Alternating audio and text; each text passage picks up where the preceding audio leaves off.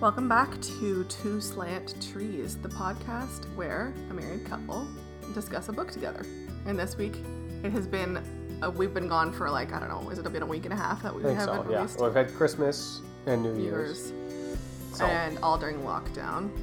Yep. How does it feel to be not having seen anybody for like 2 weeks? I guess we've seen people at the park. Yeah, see people at the park. We had like endless Zoom calls on Christmas Day. It's true. Which was fun. I'm feeling trapped. Yeah, I guess I take the kids to the park. Yeah. Enough that I go have fresh air. So. I want to go places. Yeah. But yeah, I think so. Actually, it was really nice at the park today because it's New Year's Day, so nobody's working. Yeah. And nobody's traveling because it's lockdown. Mm-hmm. So you regularly see your neighbors at the park. Yeah. Which is kind of fun. I feel like it's not enough to make me recommend pandemics. I still want my money back on this pandemic, but it is nice to kind of see the neighbors regularly. And it's like, in a regular year, we'd just leave and they'd leave. They'd be in like Mexico and we'd be in Ontario or, Yeah. But. So we are getting to know our neighbors better. Yeah. But I guess leading up to Christmas, we were talking about pure pleasure and Advent and all that kind of stuff, right? So you probably know that, November 1st, we started playing Mariah Carey, All I Want for Christmas Is You, and there was a lot of Christmas music and festivities happening in our house. We had like our weekly Advent feasts, and we even had a post-Advent feast. Yeah. We had lamb, which didn't go over so well. Turns out we don't like lamb. Willie can tolerate it, but I'm opening cupboards and getting whiffs of this every once in a while. It's a stanky animal. Anyways. But biblical. Very, very biblical. One I would not like to participate in. So, but back to my point, Boxing Day arrives and I'm like, no more Christmas music. I just was sick of it. Yeah. And Jack was like, Mom, do you not love Jesus? You want to stop celebrating his birthday? You don't love baby Jesus' birthday? Are you tired of Jesus' birthday? He still says it. I'm like, he knows. He knows it gets to. But I guess I have learned my lesson, and 2 full months of Christmas, while it seems nice at the time, I think there's something to be said about, a shorter lead up and then the 12 days of enthusiasm instead of the 2 months of enthusiasm, and then it's like the next day. You're just done. You have leftovers and your tree's down and everything's down and your children are just standing in shock. So won't do that again, I don't think. Well, I don't know. Quote me next month, or next year. Likewise, probably won't do a pandemic again. We'll avoid that as much as we can. So I've been kind of paying attention around me to the themes of the podcast as well over the past while, right? Like even though we haven't been podcasting, kind of reading the book and then reflecting on what we've said in the past.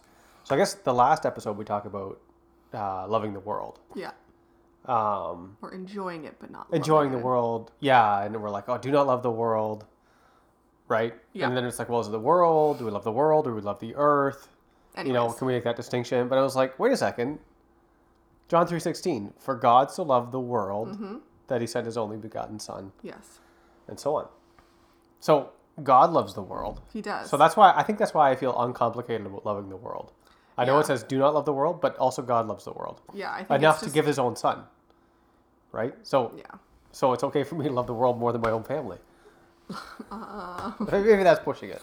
But I think it's kind of like those it's kind of like answer a fool according to his folly. Do not answer a fool according to his folly. And if you can't figure this out, you're a fool. Just get it right. Right? Well, and if you can't figure out worldliness, though, isn't it? Yeah. But like I think like when people get tied up in knots about do not love the world and can't balance that with the fact that well actually God loves the world, then they just get themselves turned around in circles and start disliking things that God's actually okay with. Yeah, which I think he talks about quite a bit. Well, in this book, but in this chapter, he talks about a little bit more, right? Yeah. I guess, yeah. Anyways. I find, so we're only in chapter 5 out of 14, and I'm already starting to feel like it's getting repetitive. And I do not remember if I felt like it was repetitive the first time I read it, or if it was just so interesting and new to me that was forgiving. But by now it's like, okay, yes, pleasure is good. We got it. It's from God. And I don't know if there's much of a flow to this chapter, but he does kind of talk about... Well, the title of the chapter is Party Like It's Biblical Times. Yeah, so he gives a few examples of the way, like... Killing the fatted calf. Sure. Yeah, gives examples from the Bible fatted lamb. partying. Of partying in the Bible. But so, yeah, that's it. And then second part, he talks about the tithe that is never taught, which is the best part of this book, I think. But so here, Willie, here's a few quotes that I wanted to discuss that kind of stood out to me, okay? So this one, he says, feelings can lead us astray. Our appetites may lead us to ruin, and we do need to set some boundaries. But a corresponding challenge threatens us as well. As Christians, we feel so frightened of the decadence that we often denounce desire. It stood out to me, but I'm not really sure I know what he means. Like, that we need to pay attention to the desire? Is that kind of what he's saying? Well, I agree. Well, I think he's just saying we have to have some boundaries. Yeah, no, of course. The first part he says then I is think he's saying it negatively. Like, sometimes we're so frightened of decadence that we denounce desire, right? So we shouldn't do that. That it's good to pay attention to our desire. Is that what you're saying? Yeah. So don't denounce the desire. Mm-hmm. And it's there for a reason. However, it needs to be within the correct boundaries. Yeah. Okay. That's simple enough. Yeah. And you know what? Actually, he brings out all sorts of interesting sources like J.I. Packer, C.S. Lewis, Martin Luther, Jürgen Moltmann. I think it's Jürgen. I don't know. I don't know. Henry Drummond. Yeah. So all these interesting quotes that he has from different people. So he actually built his case, I think, by doing that. Yeah. But do you want to do this Henry Drummond quote? Yeah. So I really like this idea because I think it kind of brings to life a little bit of what we're just like, the Henry Drummond quote. Who's Henry Drummond? There's a footnote in the book, which is helpful. And he was the president of the YMCA. Oh, okay. In the 80s. So when it was the original YMCA. Yeah. And then I think he invented the YMCA dance. I think that's what he's famous for. Probably. But then it says he was, he became known for the student movement. So people who are involved, who have ever read Fired Seeds of Spiritual Awakening will know about the student movement. And so, he brings up the idea of that Christianity is the religion of cities, based on the idea that heaven is described as a city. And he quotes this Henry Drummond guy who says, Christianity moves among real things. Its sphere is street, the marketplace, the working life, the world. If heaven be a city, the life of those who are going there must be real life. So can you correct me if I'm on the right track here in my thinking, or not? I think it's totally relevant that heaven is a city instead of like, I don't know, eternal dream state or like lucid dreaming or something like that. But I think what he's saying is that we can live a version of heaven on earth. Like maybe more like what Paul says is like in a mirror dimly or like, Well, I think it's just like in tension with like, I think like a lot of like, so if you look at like, some Christian art, it's a picture of an eagle or like a cabin in the woods or the wilderness, right? But he's saying, well, actually like heaven is going to be full of people. Yeah. And it's full of like the things that people do that are fun and enjoyable. I mean, and so I think that would include like maybe some, whatever, the new heavens or the new earth, there's probably nature there.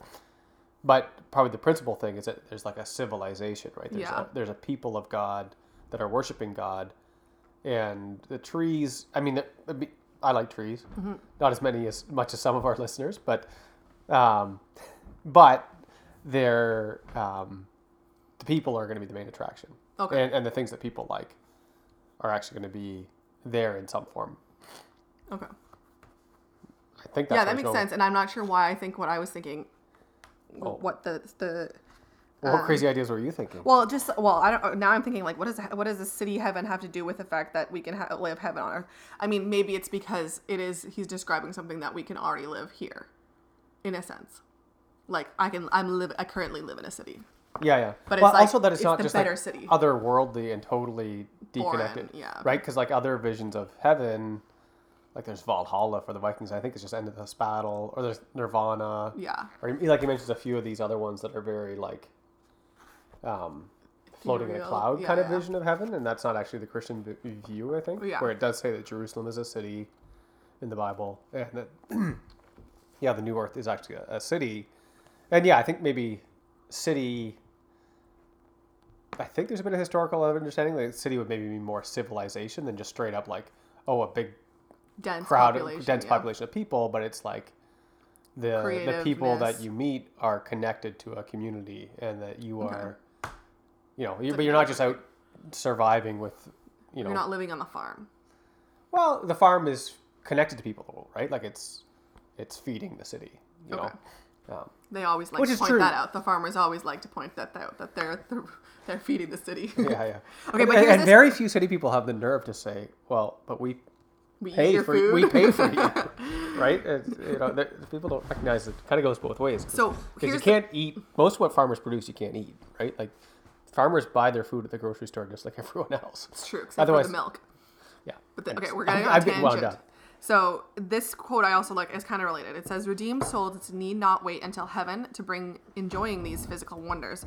Our time on earth can be used to learn how to accept such gifts as brilliant evocations from God's mind. The Bible clearly celebrates pleasure, but not just in heaven. It has plenty to say about reserving time and money for pleasure here on earth." So that's, I guess, kind of why I connected the idea that like we can live aspects of heaven here on earth in a mirror dimly.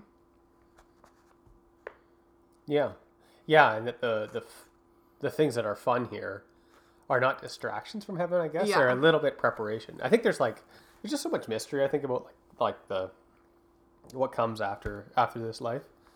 Like Paul talks about like when we have resurrection bodies, like what we have now is like a seed, and it will be planted and it will grow. Well, Yeah. like looking at a seed, you don't necessarily know what the plant's going to look like.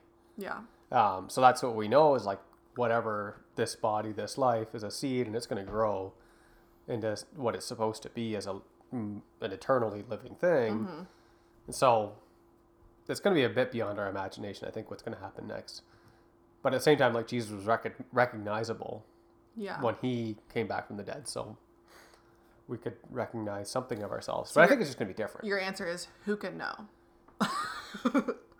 Yeah, but it's going to be, I think, like, it's just going to be more real than what is here, you know? Oh, okay, now you're getting into your philosophy. Well, maybe. I think it's like, well, like, what's more enjoyable, like a picture of chocolate or actually eating some chocolate, right? Yes. Eating it. And so, like, what's going to be more enjoyable? Like, even the things that we enjoy now, well, yeah, we see kind of dimly, but then we'll see it for real, and we'll see what was actually going on. And that's what I'm saying. And that's where we're coming together. Okay, we're coming together now. I hear. I feel like this. Hopefully, you too, dear listener. are following So this. those, I don't know. That's all kind of what I wanted to talk about before we got into the tithe that is never taught. I don't know if you had any other like insights related to that. No, I want to get into that. Where, yeah. from Okay, the so scriptures. that's his subtitle for this is called "The Tithe That Is Never Taught." And you're going to explain it, Willie? Why don't I just read it? Sure. Deuteronomy 14, roughly, starting in verse 22. It says, "Be sure to set aside a tenth of all that your fields produce each year. Exchange your tithe for silver, and take the silver with you, and go to the place the Lord your God will choose. Use the silver to buy whatever you like, cattle, sheep, wine, or other fermented drink, or anything you wish. Then you and your household shall eat there in the presence of the Lord your God, and rejoice." Take a tenth of what you own. All your, this is of your production. This isn't just your salary. This is of everything you've made, right? This is Gross. yeah. This is business income, right? It's not even what you paid out to yourself as a small business owner. This is a lot of money or produce or whatever. That yeah, and it says go to the place that God has for you, then buy whatever you like to consume, and then consume it before God. Yeah. So he says, So he's it's like, not- has it's- anyone ever heard a sermon on this? Sermon on tithing. No. On going and your party tithe. Yeah. Because I certainly had never I heard fe- of that before. Yeah. Well, I've heard of this before, but I can't remember who told it to me. It was I don't know if him. it was Andy or it was him. I think he was it talked. when he spoke. Yeah. So I think I read this book and then I read the Old Testament again and I was like, oh, there it is. It's really in there. He didn't just make it up. He didn't just make it up. So yeah, I looked it up, and Yeah, it actually, within it actually says, and remember the priest and the Levite as well. Yeah. So it's like you actually give to them these priests that serve year round, and they get to join in the feast and in the party. But also Deuteronomy 12:7 talks about how when people enter into the land, they're supposed to enjoy it. You know, sit down, eat, and have feasts and pleasure. The things that you enjoy with your family.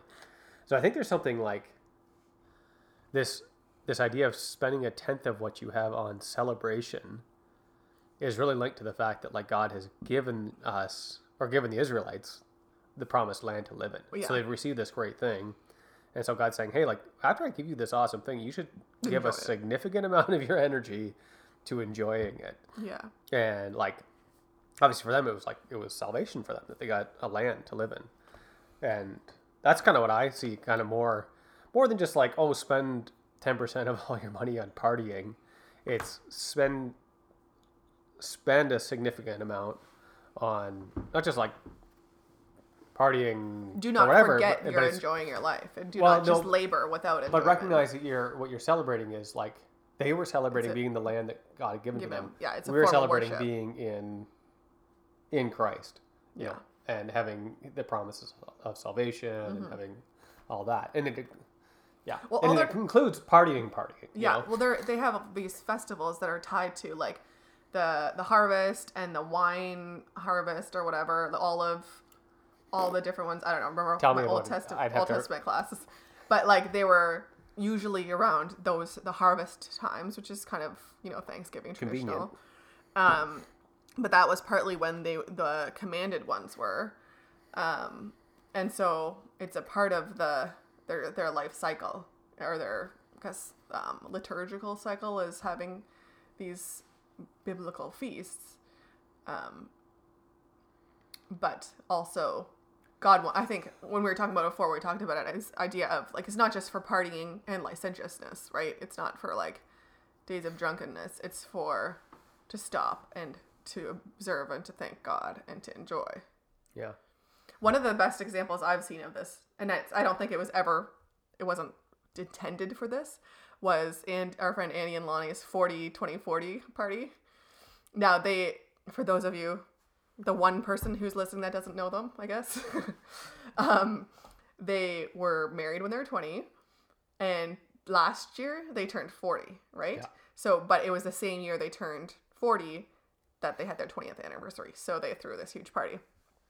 And it was fun. They hired a band, and there was food, and there was wine, and it was a whole shindig. And it was very good. And, they spent money on it. Yeah. And it was really fun. And it was a great way to celebrate a bunch of teenagers getting married and staying faithful to each other for 20 years. Children marrying children. Yeah. But I think, so one of the things that comes to my mind is how many people would say, well, why would you spend that money? Shouldn't you give it to the poor, and shouldn't you be giving it to missions? And that also, well, didn't Judas say that? Well, he said that, but it's because he was stealing from the money, the money basket. I think it's important for us to remember that if we're watching people spend significant money on enjoying their life, and we have judgments about that, we're being Pharisees. Yeah, but I think, like, I think you gotta be careful how you apply those passages. I think there has to be a bit of thoughtfulness to it, right? Because it's not just like, oh yeah, go spend. It's not just spending it on yourself, right? Because for them it was spending in the promised land. It was thankfulness for the promises that God had fulfilled in their life, and they were living into those promises. So there really was like a recognizable act of worship in that. Yeah, that's where I'm bringing like Deuteronomy 12 there. Yeah, I think the key part. I mean, so I guess like there is. So what do you say is the modern application of that then? Well, that's what I'm kind of wondering. What is like? I think there is an element of just kind of like sheer exuberant joy at the good things that life has. Like popping champagne on New Year's Eve. Yeah, you survived another year. You survived quarantine. Yeah, or marriages, anniversaries. Birthdays, people being born. key milestones and being thankful to God for that. Yep. But then having like proportionality too, right? Because like what the Israelites generally were celebrating was the fact that God had given them a place to live, Yeah. right? And so that that they got to live in the same land that God lived in, but we celebrate that God has chosen to dwell among us. So I mean that's Christmas, but I think I would draw the connection to like every Sunday at church, or any kind of gathered worship service. So back to potlucks. Maybe back to potlucks, but I think it's like be a bit more serious about making sure that it's enjoyable. You know, So that's not a bad potluck. no, not just the potluck, but I think like the whole worship service, because I think sometimes like church can be kind of like Too sober. yeah, like the singing is kind of mediocre, and then the sermon is more of a lecture or like just like intellectual rather than like heartfelt, or it can feel very negative, or you know, for a whole bunch of different reasons that are mostly like kind of not deep reasons. You know, it's just like sometimes we just forget that it's supposed to be enjoyable, Yeah. right? And so to actually say, oh no, like there should be an element of this, yeah, that's serious and somber and confession, you know, that's a part So of not worship not just as sacrifice and like endurance, but worship as like exuberance and yeah. And I think that it's okay when people pay attention to what makes it enjoyable. And I think I've actually been in churches that, for better or worse, enjoy singing and enjoy the worship, you know. even though it's not good, you mean? Actually, well, we were talking about this just before we came on, but that would you join a new church if you didn't like the music? Yeah. And I absolutely would. If you did not like the music. Yeah. That would make me really want to consider a new church. Oh yeah, I thought you said okay. Yeah, so you would not want to go to a church where you didn't like the music. Yeah. Correct. Yes. But I've had people be like, "Oh, that's really shallow." But I was like, "Well, like, if people aren't singing or not like even trying, yeah, it's or like, if I I don't know who they're cannot singing focus to. because it's terrible. No, it's for me, like, I'm a musical person and musical worship is actually very important to me. But I mean, it's not always what you'd think, because we've been to a church where the quality of the presentation of the music was mediocre, yet at the same time it was so good. I think the heartfelt glitz was not there, yeah, but I think actually their heartfelt singing was heartfelt good. and actually effort. You Yeah. know? And it takes effort, like it takes sometimes monetary effort. Often it takes time. That's the biggest one, to make something that is good. Yeah. You know, to make a choir. Choir doesn't cost much money, but everyone has to show up to practice, right? Yeah. So okay, one of the things that he goes back to, like I'm on a tangent here. Sure. Because I think that's one where I think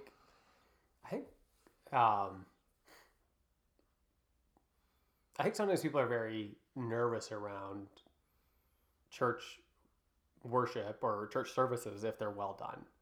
You know, some people are. or they use that to judge the way other people would do it. So like if you I mean, some churches meet like in a high school gym or in like a warehouse or something. Yeah. And I mean, there's good reasons for doing that. I think what you're saying is there's people who either love the Hillsong kind of big production or don't, and often make fun of the big Hillsong production because they're so involved. Yeah. But like, I mean, yeah, I guess mockery is not a Christian virtue, I guess. But singing loudly actually happens in the Bible. You feel very strongly about singing loudly. I do. Yeah. Which I appreciate. But actually, it's come up over and over in different church history. Even like that, the Protestants railed against the Catholics because their churches were so fancy and so beautiful. And yeah, maybe they did spend. I used to think the same thing, but now that we attend a church that has been inside Anglican churches, like we rent an Anglican church, I cannot go back to those like 1990s, 1980s built like pink carpet churches. You probably can't go back to the 1980s just for the simple reason that it was 40 years ago. Be quiet. I just really love staring at those windows. It evokes worship for me now. And those other old buildings just do not. But they remind me of, I don't know, the 1990s in church. Yeah. So kind of what I was maybe that's what he's responding to a lot here too, though, right? That whatever happened in the 90s when this book maybe came out. No, it was not in the 90s. This came out in definitely the 1000th. Which thousand? 09. 09, okay. But he's an older author, so maybe he saw like the worst things than we saw. Yeah. Because as children, we had zero taste. So he just suffered. I think every chapter he does bring, like, remind us of balance. Because he says, he talks about Luke 7:34, you know, where Jesus was accused of being a drunkard and a glutton. And that Jesus obviously enjoyed himself to the point where people thought he was inappropriate. But that is also in comparison to him surviving a 40-day fast. So, you know, he wasn't either extreme. He wasn't just this ascetic 40-day fast, you know, man does not live on bread alone, but then also not like party hardy all the time. Yeah, he had range. He could do both. Range, yes. So he also points out, like, that Paul, I guess just like Jesus was... I was going to say Paul who, but the Apostle Paul? The Apostle. He quotes a lot of people. Paul and Ringo. No, that Paul probably would have been on the side of being too permissive as well. I'm saying as Jesus, who was, like, often confused for being, like, a little on the sketchy side. He says, based on 1 Timothy 4:3, that compared to the absolute prohibitionist, there we go. And you know, I like that. I like the idea of limits pushing, which is not what we're doing. We're not pushing limits. But not on this podcast, at least. On our other podcast, the secret one we haven't told you about. It's not a thing. Anyways, so live your best life now. Is that our message? I think, well, party like it's biblical times, right? Like, use the biblical models for partying. Of like, the olive harvest. We have received good things, and we should celebrate it and be happy about it. And I think even, like, obviously a dynamic during lockdown is that everything kind of feels like, that's less enjoyable. I don't know if you want to call this lockdown, but whatever, like the pandemic. In Can't Quebec, travel, it doesn't feel can't have as much fun. Can't be with other Everything's people. a lot harder to make it work. So yeah, for whether it's church or Christmas parties or whatever, that it's still worth it to invest to make a celebration for the things that should be celebrated. Yeah. You know, that's people, that's what God has done for us. That's the world that God gives us to live in. That, yeah, have fun, I guess. And it's okay to spend your money on it. Yeah. Making an investment to actually have fun. Yeah. It's commanded by the Lord. Well, that is it. All we have for you this week, and we are hoping to continue putting out maybe more than one a week, or else this will take until forever to get through. So, join us here. Probably we'll drop another one on Wednesday or Thursday. Yeah. And have an enjoyable, pleasure-filled week, everyone.